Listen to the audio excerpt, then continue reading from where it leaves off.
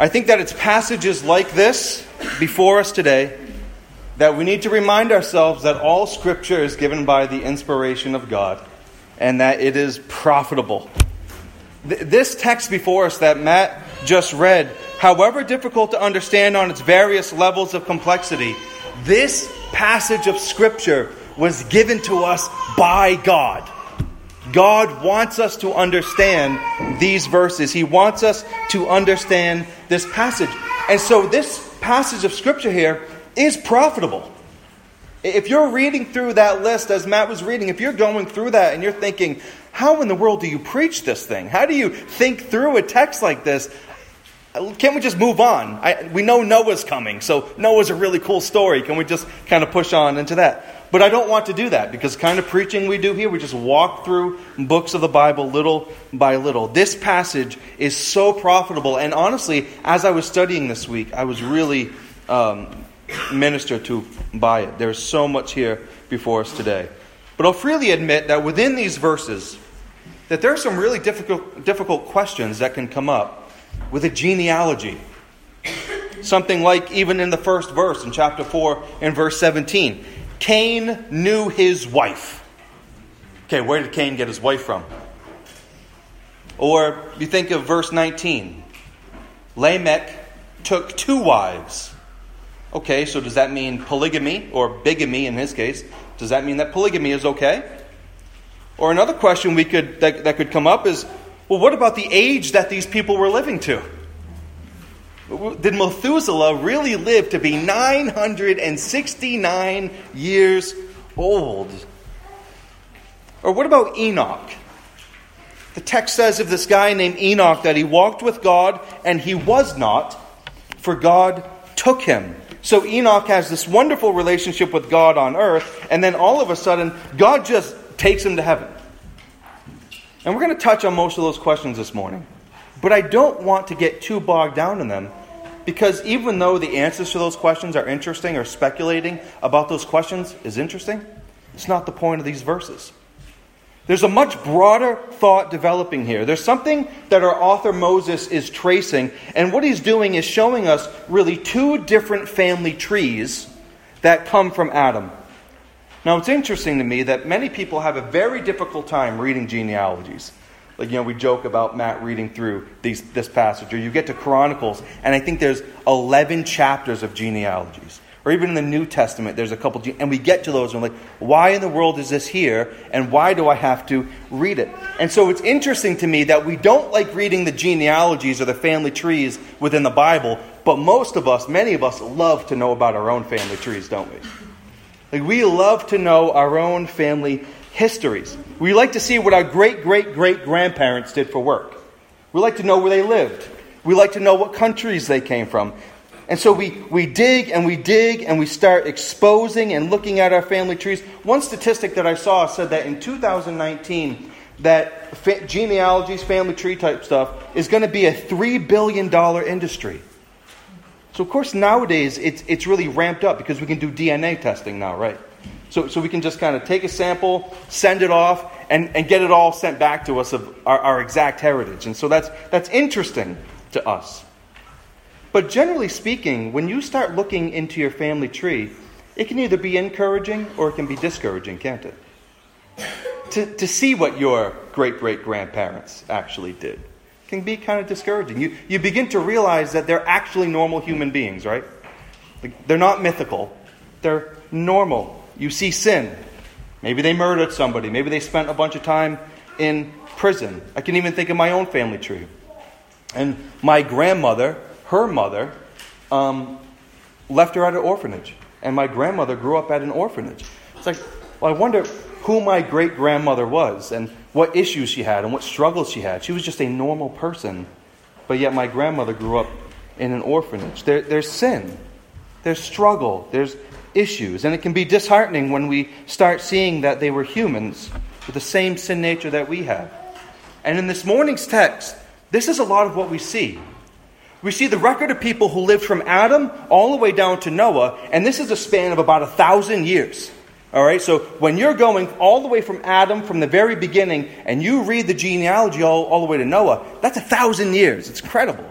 And within these two family trees that we see in our passage this morning, there is one family tree that seems as though it's riddled with sin, struggle, issues. And then on the other side, we have a better family tree, one that seems to be marked with godliness and hope, while that first family tree is filled with expressions of depravity.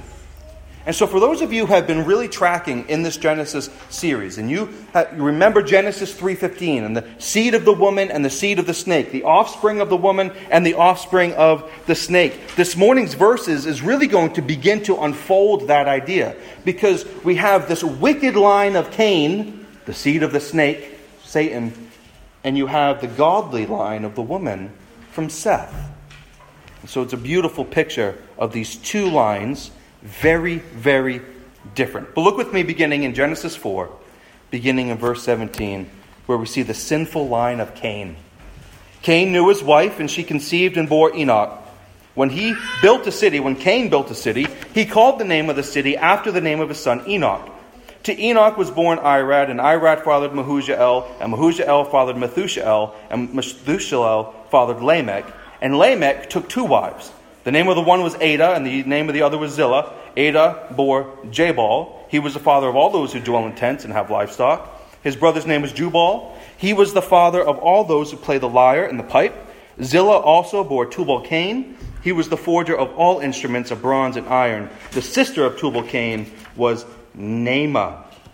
And then you have Lamech saying to his wives, Ada and Zillah, hear my voice. You wives of Lamech, listen to what I say. I have killed a man for wounding me, a young man for striking me. If Cain's revenge is sevenfold, then Lamech's is 77-fold. So what you have here, as you read through that, you can see this sinful line, can't you? You can see that there is wickedness within this line, that sin is coursing through the veins of all people from their father all the way back to Adam. And at the top of this family tree is Cain. So again, the text says that Cain knew his wife. Now the million-dollar question is, where did Cain get his wife? And I don't think that we need to think too hard about this. Cain married his sister. Adam and Eve had more children than just Cain, Abel, and Seth. They would have had daughters that aren't recorded for us within this genealogy. And so Cain would have been left to marry one of his sisters. Now, while this would be spoken of being wrong later on in the Bible, that God was going to put the kibosh on that it wouldn't happen, this is something that we do see, at least in the beginning of the Bible, that within these times, under these conditions, that it was acceptable. That there were no other people to marry. So this would not have been against the cultural norm like it certainly would be for us today. This would have been the cultural norm. This would have been completely normal for them to do. Later on in Genesis, we see that Abraham was married to his half-sister. So even in the pagan land that Abraham had come from, he was married to somebody who was his half-sister. Again, this was before the law was written. So apparently somewhat normal for them to do, and certainly normal for Cain. But did you notice what is recounted for us in verse 17? That Cain built a city. Why would it be significant that Cain built a city? Do you remember the judgment of God onto Cain for killing Abel? That God says that Cain was going to be a vagabond. He was going to be a wanderer of the earth, right? That was going to be Cain's life. That's how he was going to spend the rest of his life. Yet here, what is Cain doing? He's building a permanent residence. Like he's saying that judgment that was levied onto me by God to be a wanderer of the earth, he's saying, no, I am not going to wander the earth. I'm going to rebel. I am going to build a city, and I'm going to live there. He's going to be in a place of security, not in a place of wandering, right? So he builds this city. He names this after his son. And all of these different things begin to happen. You see culture beginning to happen. Cain builds the city in verse 17, and that's a bit of culture, obviously. Jabal was the father of those who dwelled in tents and had livestock in verse 20. So you have the breeding of animals and animal care going on. In verse 21, you have music. Jubal was the father of those who played the lyre and the pipe. In verse 22, you have people who can make things from bronze and iron. And so by the time you get through these first few verses, what you have is this bustling city that was created by Cain, filled with people who knew how to take care of animals. filled with people who knew how to make music and knew how to make homes and who knew how to make tools and weapons out of bronze and iron. And I've often thought of that as, wow, that's really significant. And that's great. That's positive, right? That's a really great thing. But as I was studying it this week, you begin to sense that there's actually a hint of negativity to that. That those are good things, but there's something negative in what's driving them toward those different things. So while it sounds wonderful that there's husbandry and music and forging, these are all done by the wicked line of Cain. This shows that common grace is a wonderful thing, that God has allowed those who are even godless to do wonderful things. And I think that's what's pictured even within these verses. But when you contrast the line of Cain and all of the things that his descendants are doing with the line of Seth and all of the things that his line does, you can see that there's a world of difference between them. That in contrast with the line of Seth, that for the unbeliever and for the line of Cain here, this world was the closest that they were going to get to heaven. This world is the only home that Cain's line was ever going to know. And so it's where their sole focus would be. It's where they would zoom in. It's where their utter attention would be. That this city would not have the presence of God within it. That there would be no worship of the true God in the city that Cain built. And so their animal care would not be to provide sacrifices for worship. Their love of music would not be to use music as a way to worship God. Their abilities in forging would not be to build buildings or settings or pulpits or altars for God. It would be all for themselves. Their focus on the things of this world makes complete sense because they had no other place to put their focus. They had no hope of God, no hope of real worship. That city was completely void of God. So they weren't working on music and city building and breeding and so forth for the glory of God. They were doing it ultimately for their own glory. And so I think what you see here is really a foreshadowing of what the Tower of Babel comes to represent. That they're building all of these things that it's ultimately for them. And this remains to be seen all around us in the world today, doesn't it?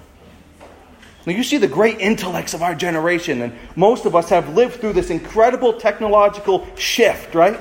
The Bill Gates and the Steve Jobs and all of these Silicon Valley in California, all of these Google, YouTube. And what's it all being built for? Is it being built for the glory of God? I think they can be used for the glory of God by Christians, but ultimately were they created for God's glory or for the glory of man? So while these developments would be helpful, again, that's God's common grace, these developments were not made with the glory of God as their chief end. But the next major player after Cain and these builders of culture would be a man named Lamech. Lamech, this wicked descendant of Cain, he expresses his depravity in at least two ways here. In that he was the first polygamist that the Bible records in human history. But then the second thing is that he is a murderer. So what he's done is he's desecrating what God has created. First, he's desecrating the institution of marriage. It was Adam and Eve, supposed to be one man and one woman. But the second thing he's desecrating is the image of God in somebody else. So he's a bigamist and he is a murderer. So notice that polygamy originates in the wicked line of Cain. It's not in the godly line that we will look at soon. But notice again in verse 23 that Lamech is boasting about how he killed. So Lamech said to his wives, Ada and Zillah, hear my voice. You wives of Lamech, listen to what I have to say. I have killed a man for wounding me, a young man for striking me. If Cain's revenge is sevenfold, then Lamech's is 77-fold. So Lamech brings out his two wives and he tells them about how he has killed. And he's boasting about this. He's bragging about this. Right? Just like when you get a big buck and you say, hey buddies, look at my deer, right? Like that's what he's doing with these men that he has killed. An older and a younger man. He's boasting about how he's killed them. And this is just an endless display of boasting in his own wickedness. But again, how many people in our own day boast in their wickedness? Does not our culture boast in their wickedness? Do you not see videos? You watch the news and you can see people bragging about their sin. As open as it can possibly be. I remember the first Pride parade that I ever saw in the city of Providence, and I was in downtown Providence, and this Pride parade was going on, and it's just an endless, open display of wickedness. And he's boasting, even as we continue to boast in our own sin. But thanks be to God that the Christian does not boast in his sin. He boasts in Jesus. So he's boastful that he says that if Cain's revenge is sevenfold, then Lamech's is 77-fold. If the revenge on Cain was going to be sevenfold, the vengeance on me is going to be 77. This number 7 in the Bible is a number of perfection. And this idea of 70 times 7 is used elsewhere in the Bible, isn't it? But not in terms of revenge, but the opposite. It's actually used in terms of forgiveness. What does Peter do? He comes up to Jesus and he says, "Hey Jesus, how many times should I forgive somebody? 7 times?" Like, that's really generous. Those of you who have had to forgive somebody over and over again, you're like, all right, 7 times. I mean, that's kind of the max. And what does Jesus say? He says, no. He says, I say you forgive 70 times 7. So you have wicked Lamech, who promises 77-fold revenge on anyone who would cross him. He's the king of revenge. Yet Jesus is the king of mercy. Jesus is the king of forgiveness. And he extends forgiveness to all of us who are his. All of those here, we as sinners, we are worthy of vengeance, right? Like, we are worthy of it all being taken out against us. But instead the king of forgiveness steps in and he takes that. He bears the brunt of the vengeance that is due to all of us. And he has forgiven us. And so in the line of Cain, we see wickedness. We see self-service. We see a distortion of God's creation of the covenant of marriage. You do not see a mention of God's name once in this part of Cain's lineage. But then we come to another son that Adam and Eve had. And his name is Seth. Look at verse 25. And Adam knew his wife again, and she bore a son and called his name Seth. For she said, God has appointed for me another offspring instead of Abel. For Cain killed him. To Seth also a son was born, and he called his name Enosh. At that time people began to call upon the name of the Lord. So even in that little bit that you see, this line of Seth stands in wonderful contrast to Cain. These little tidbits of information that Moses sprinkles in throughout these names about the godly line of Seth, they're all good things. These are not perfect people. These are not people who don't have any sin. But they do not seem to be people who glory in debauchery. The people themselves even calling upon the name of the Lord in Seth's day. The genealogy closes out with Noah at the end of chapter 5, who of course we know God uses. He's an upright man. He's a blameless man. Yet in verse 25 we see that Eve bears this son named Seth, and she has hope within this son, doesn't she? Of course, Abel has been killed. And she has hope within this son when she says, God has appointed for me another offspring instead of Abel, for Cain killed him. Do you see that word offspring? He's appointed for me another offspring. I will put enmity between the woman's offspring and the Satan's offspring. Again, Genesis 3:15. The name Seth here means appointed one. He is the appointed offspring who would come after his brother Abel, picturing and pointing us to the full offspring, who would be Jesus. It would be through the line of Seth, not the line of Cain, that the people of God would come through, the Israelites. But then Jesus would eventually come through the line of Seth, not through the line of Cain. But the first indication that you get that things would go better with Seth's line is the fact that people are calling upon the name of the Lord. That these people are calling on the name of Yahweh. And this is what we would call covenantal language. That when you're in these days in a covenant, that you're going to call upon the name of a great king. So if you were a lesser king in the area, what you would do if you had somebody who was infiltrating your area, your little kingdom, you would call upon the great king to come and to help you. And that's the kind of language that's happening here. That they're calling upon the name of the Lord. They're calling out to the great King. And is this not what's even in the book of Romans in regard to our own salvation? Call upon the name of the Lord and you'll be saved. That's covenantal language. And that's what we're seeing here in this text. That they're calling upon their great King. But the idea that's getting across here with calling upon the name of the Lord is public worship. That it seems as though Seth's family is calling upon the name of the Lord in regular gathered worship here. Now what we see is what one author said, when true piety enters the fallen world through Seth's family. True godliness, the worship of God in splendor and holiness and regularity comes through the family of Seth, not Cain. But there wasn't just regular gathered worship like we're here today, even participating in. But there's an indication that it's not just an outward expression of piety and love for God, but that there's a shining example in Seth's family of somebody who truly, throughout his week and all of his days and years, actually walked with God. And his name is Enoch. Look at verse 21. When Enoch had lived 65 years, he fathered Methuselah. Enoch walked with God after he fathered Methuselah 300 years and had other sons and daughters. Thus all the days of Enoch were 365 years.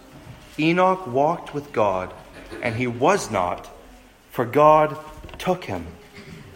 Enoch walked with God after he fathered Methuselah for 300 years. 300 years. Do you believe that? And do you believe that his son actually lived to be 969 years old? Absolutely. It's what the text says.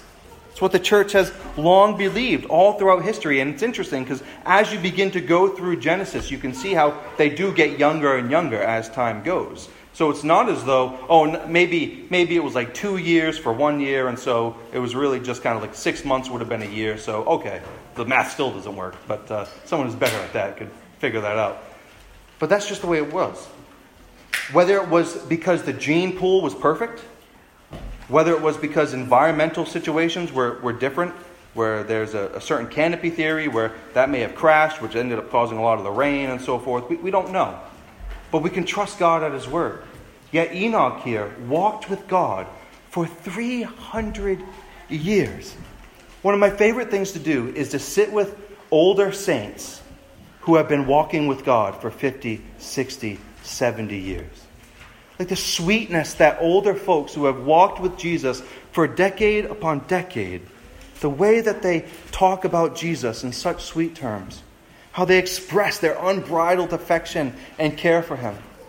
Bethany and I know a woman, she's 96 years old, she's in Wisconsin, and she has home hospice care right now. But she's been walking with Jesus for like 70, 80 years.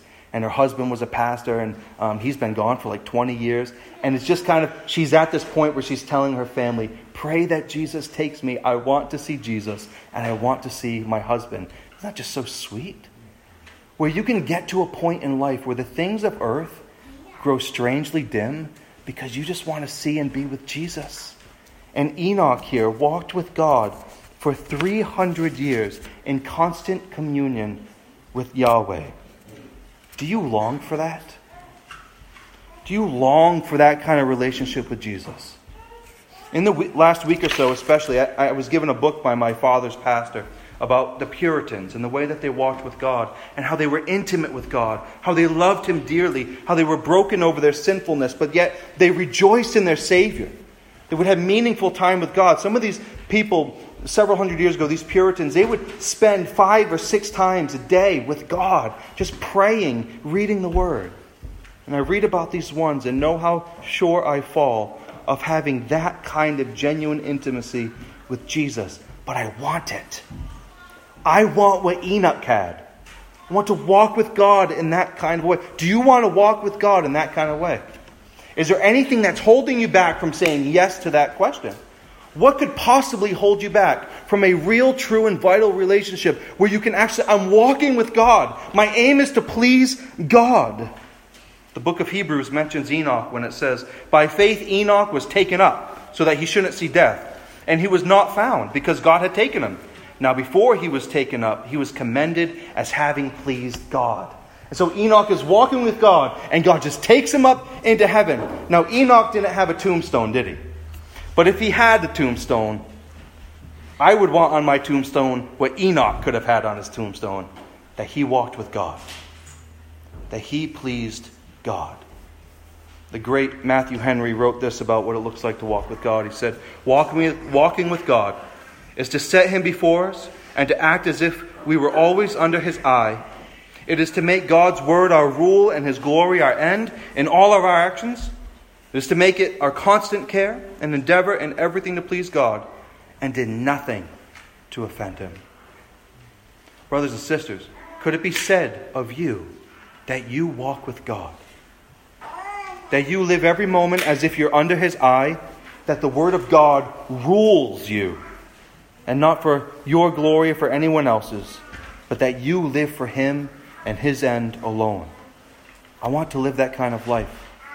Brothers and sisters, seek every day to grow in your walk with God. Get to know him better. Talk with him more. Walk with him. Ask the Spirit of God, even right now as you're sitting there, ask him to help you to walk by the Spirit. Now, despite growing in our walk with the Lord, I don't think that we should expect the outcome that Enoch received. In verse 24, Enoch walked with God and he was not, for God took him.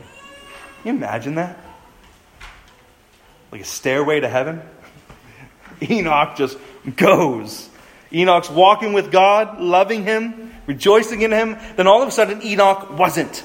God takes him away. He took him to glory. Elijah, later on in the Old Testament. Remember that Elijah gets taken up into heaven in a chariot of fire, right? Or you have Jesus himself in the New Testament who ascends into heaven. But Enoch did not experience death. That death would not be the final part of Enoch's life. As it had been from Adam all the way through, Enoch was not going to die. And it's almost chilling that as you read through this genealogy, this story, these descendants, you see the word died over and over and over again, just not applied to Enoch. This person lived this many years, they had these children, and they died. This person had this many children, they lived this many years, and they died. And that pretty much sums up all of us, right? Brandon lived X amount of years, he had these kids, and he died. And that's a summary of all of our lives. But not for Enoch. He had kids, but he didn't die. But why? Like, that's one of the questions that you have to be asking yourself. Why did Enoch not die? Like, it seemed like he was having a great relationship with God on earth. Why did he need to be gone up into heaven, right? And be taken into glory? And I think that the answer isn't so much about Enoch. That God just took him to heaven for Enoch's sake. But he did it for the sake of the godly line that Enoch was a part of. That what God is doing here by taking Enoch is he's communicating hope.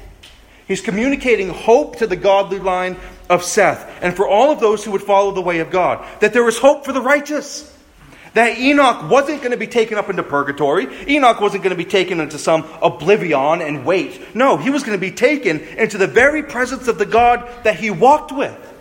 And so that from the very beginning chapters of the Bible, Enoch stands as a symbol of the hope that all of those who have faith in Christ will one day be with Christ. And so none of you should expect that your walk with God is just so good that you might not be here next week because you're going to just go up into heaven.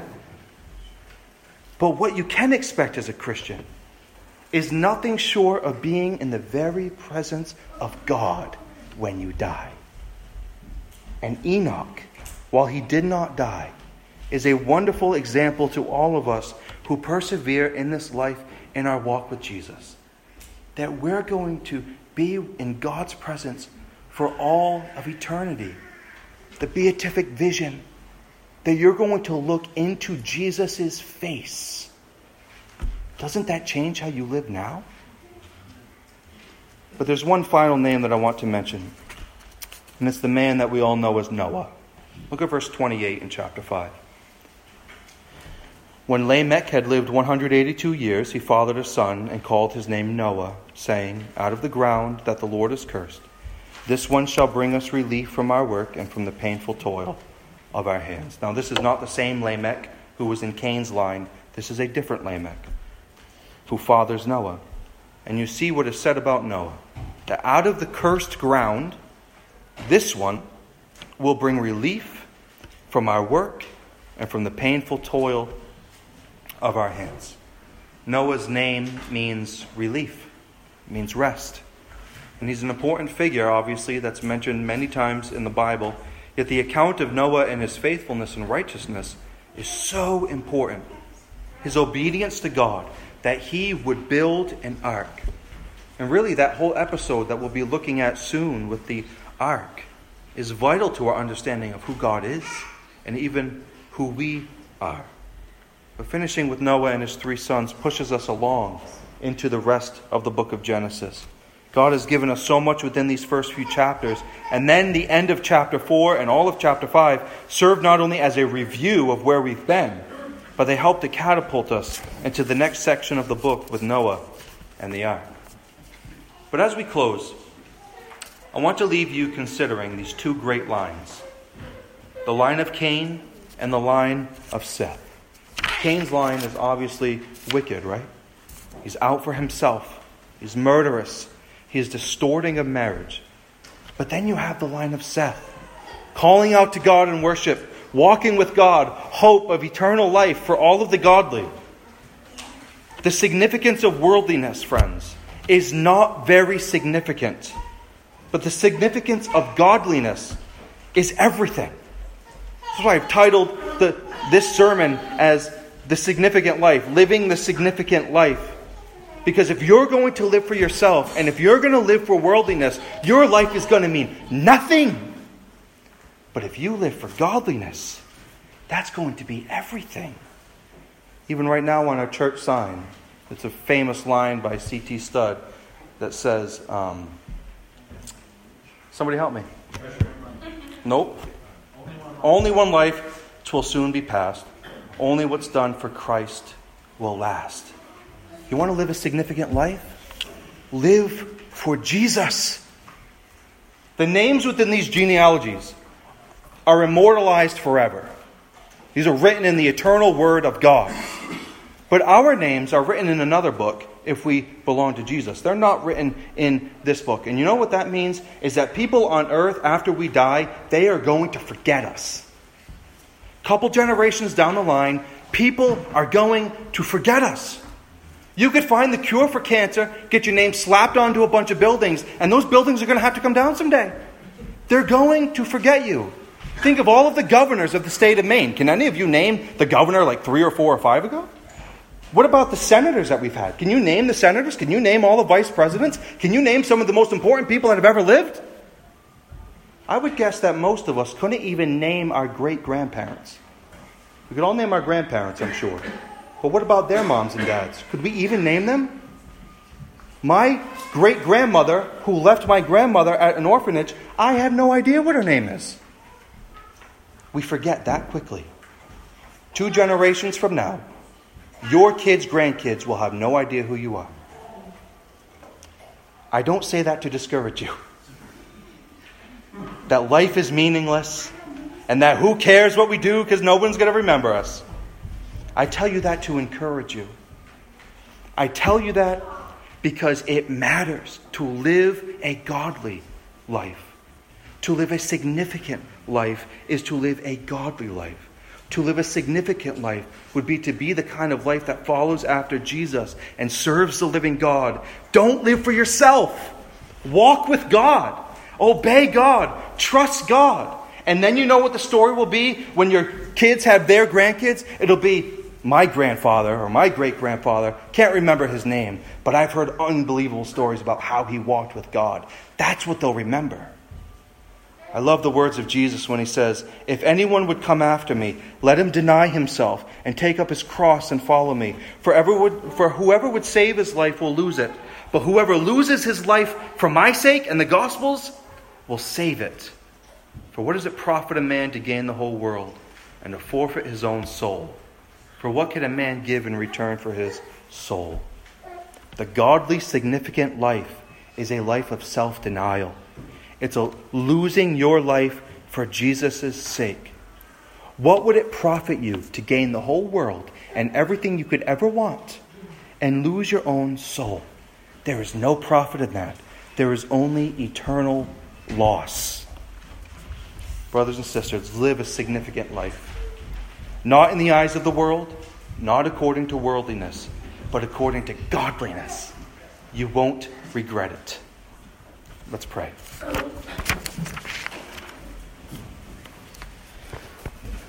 Jesus, Lord, I pray that you'll help us to do that. We know that we can't in our own strength. We know that each day, as we walk, that is you who is the one who is hemming us in, holding us fast, helping us to walk by the Spirit so that we don't gratify the desires of our flesh. And I pray that you'll continue to help us to do that. We want to live righteously. We want to live godly, yet we have this indwelling sin that besets us so often. And I pray, Lord, that you will help us to put that aside so that we can run with endurance and perseverance. We thank you for the examples that we have in our text. And we're thankful for how they point us to you, Lord. They point us to Jesus. And I pray that you'll help us to look to him, the author and finisher of our faith. So it's in his name we pray this. Amen.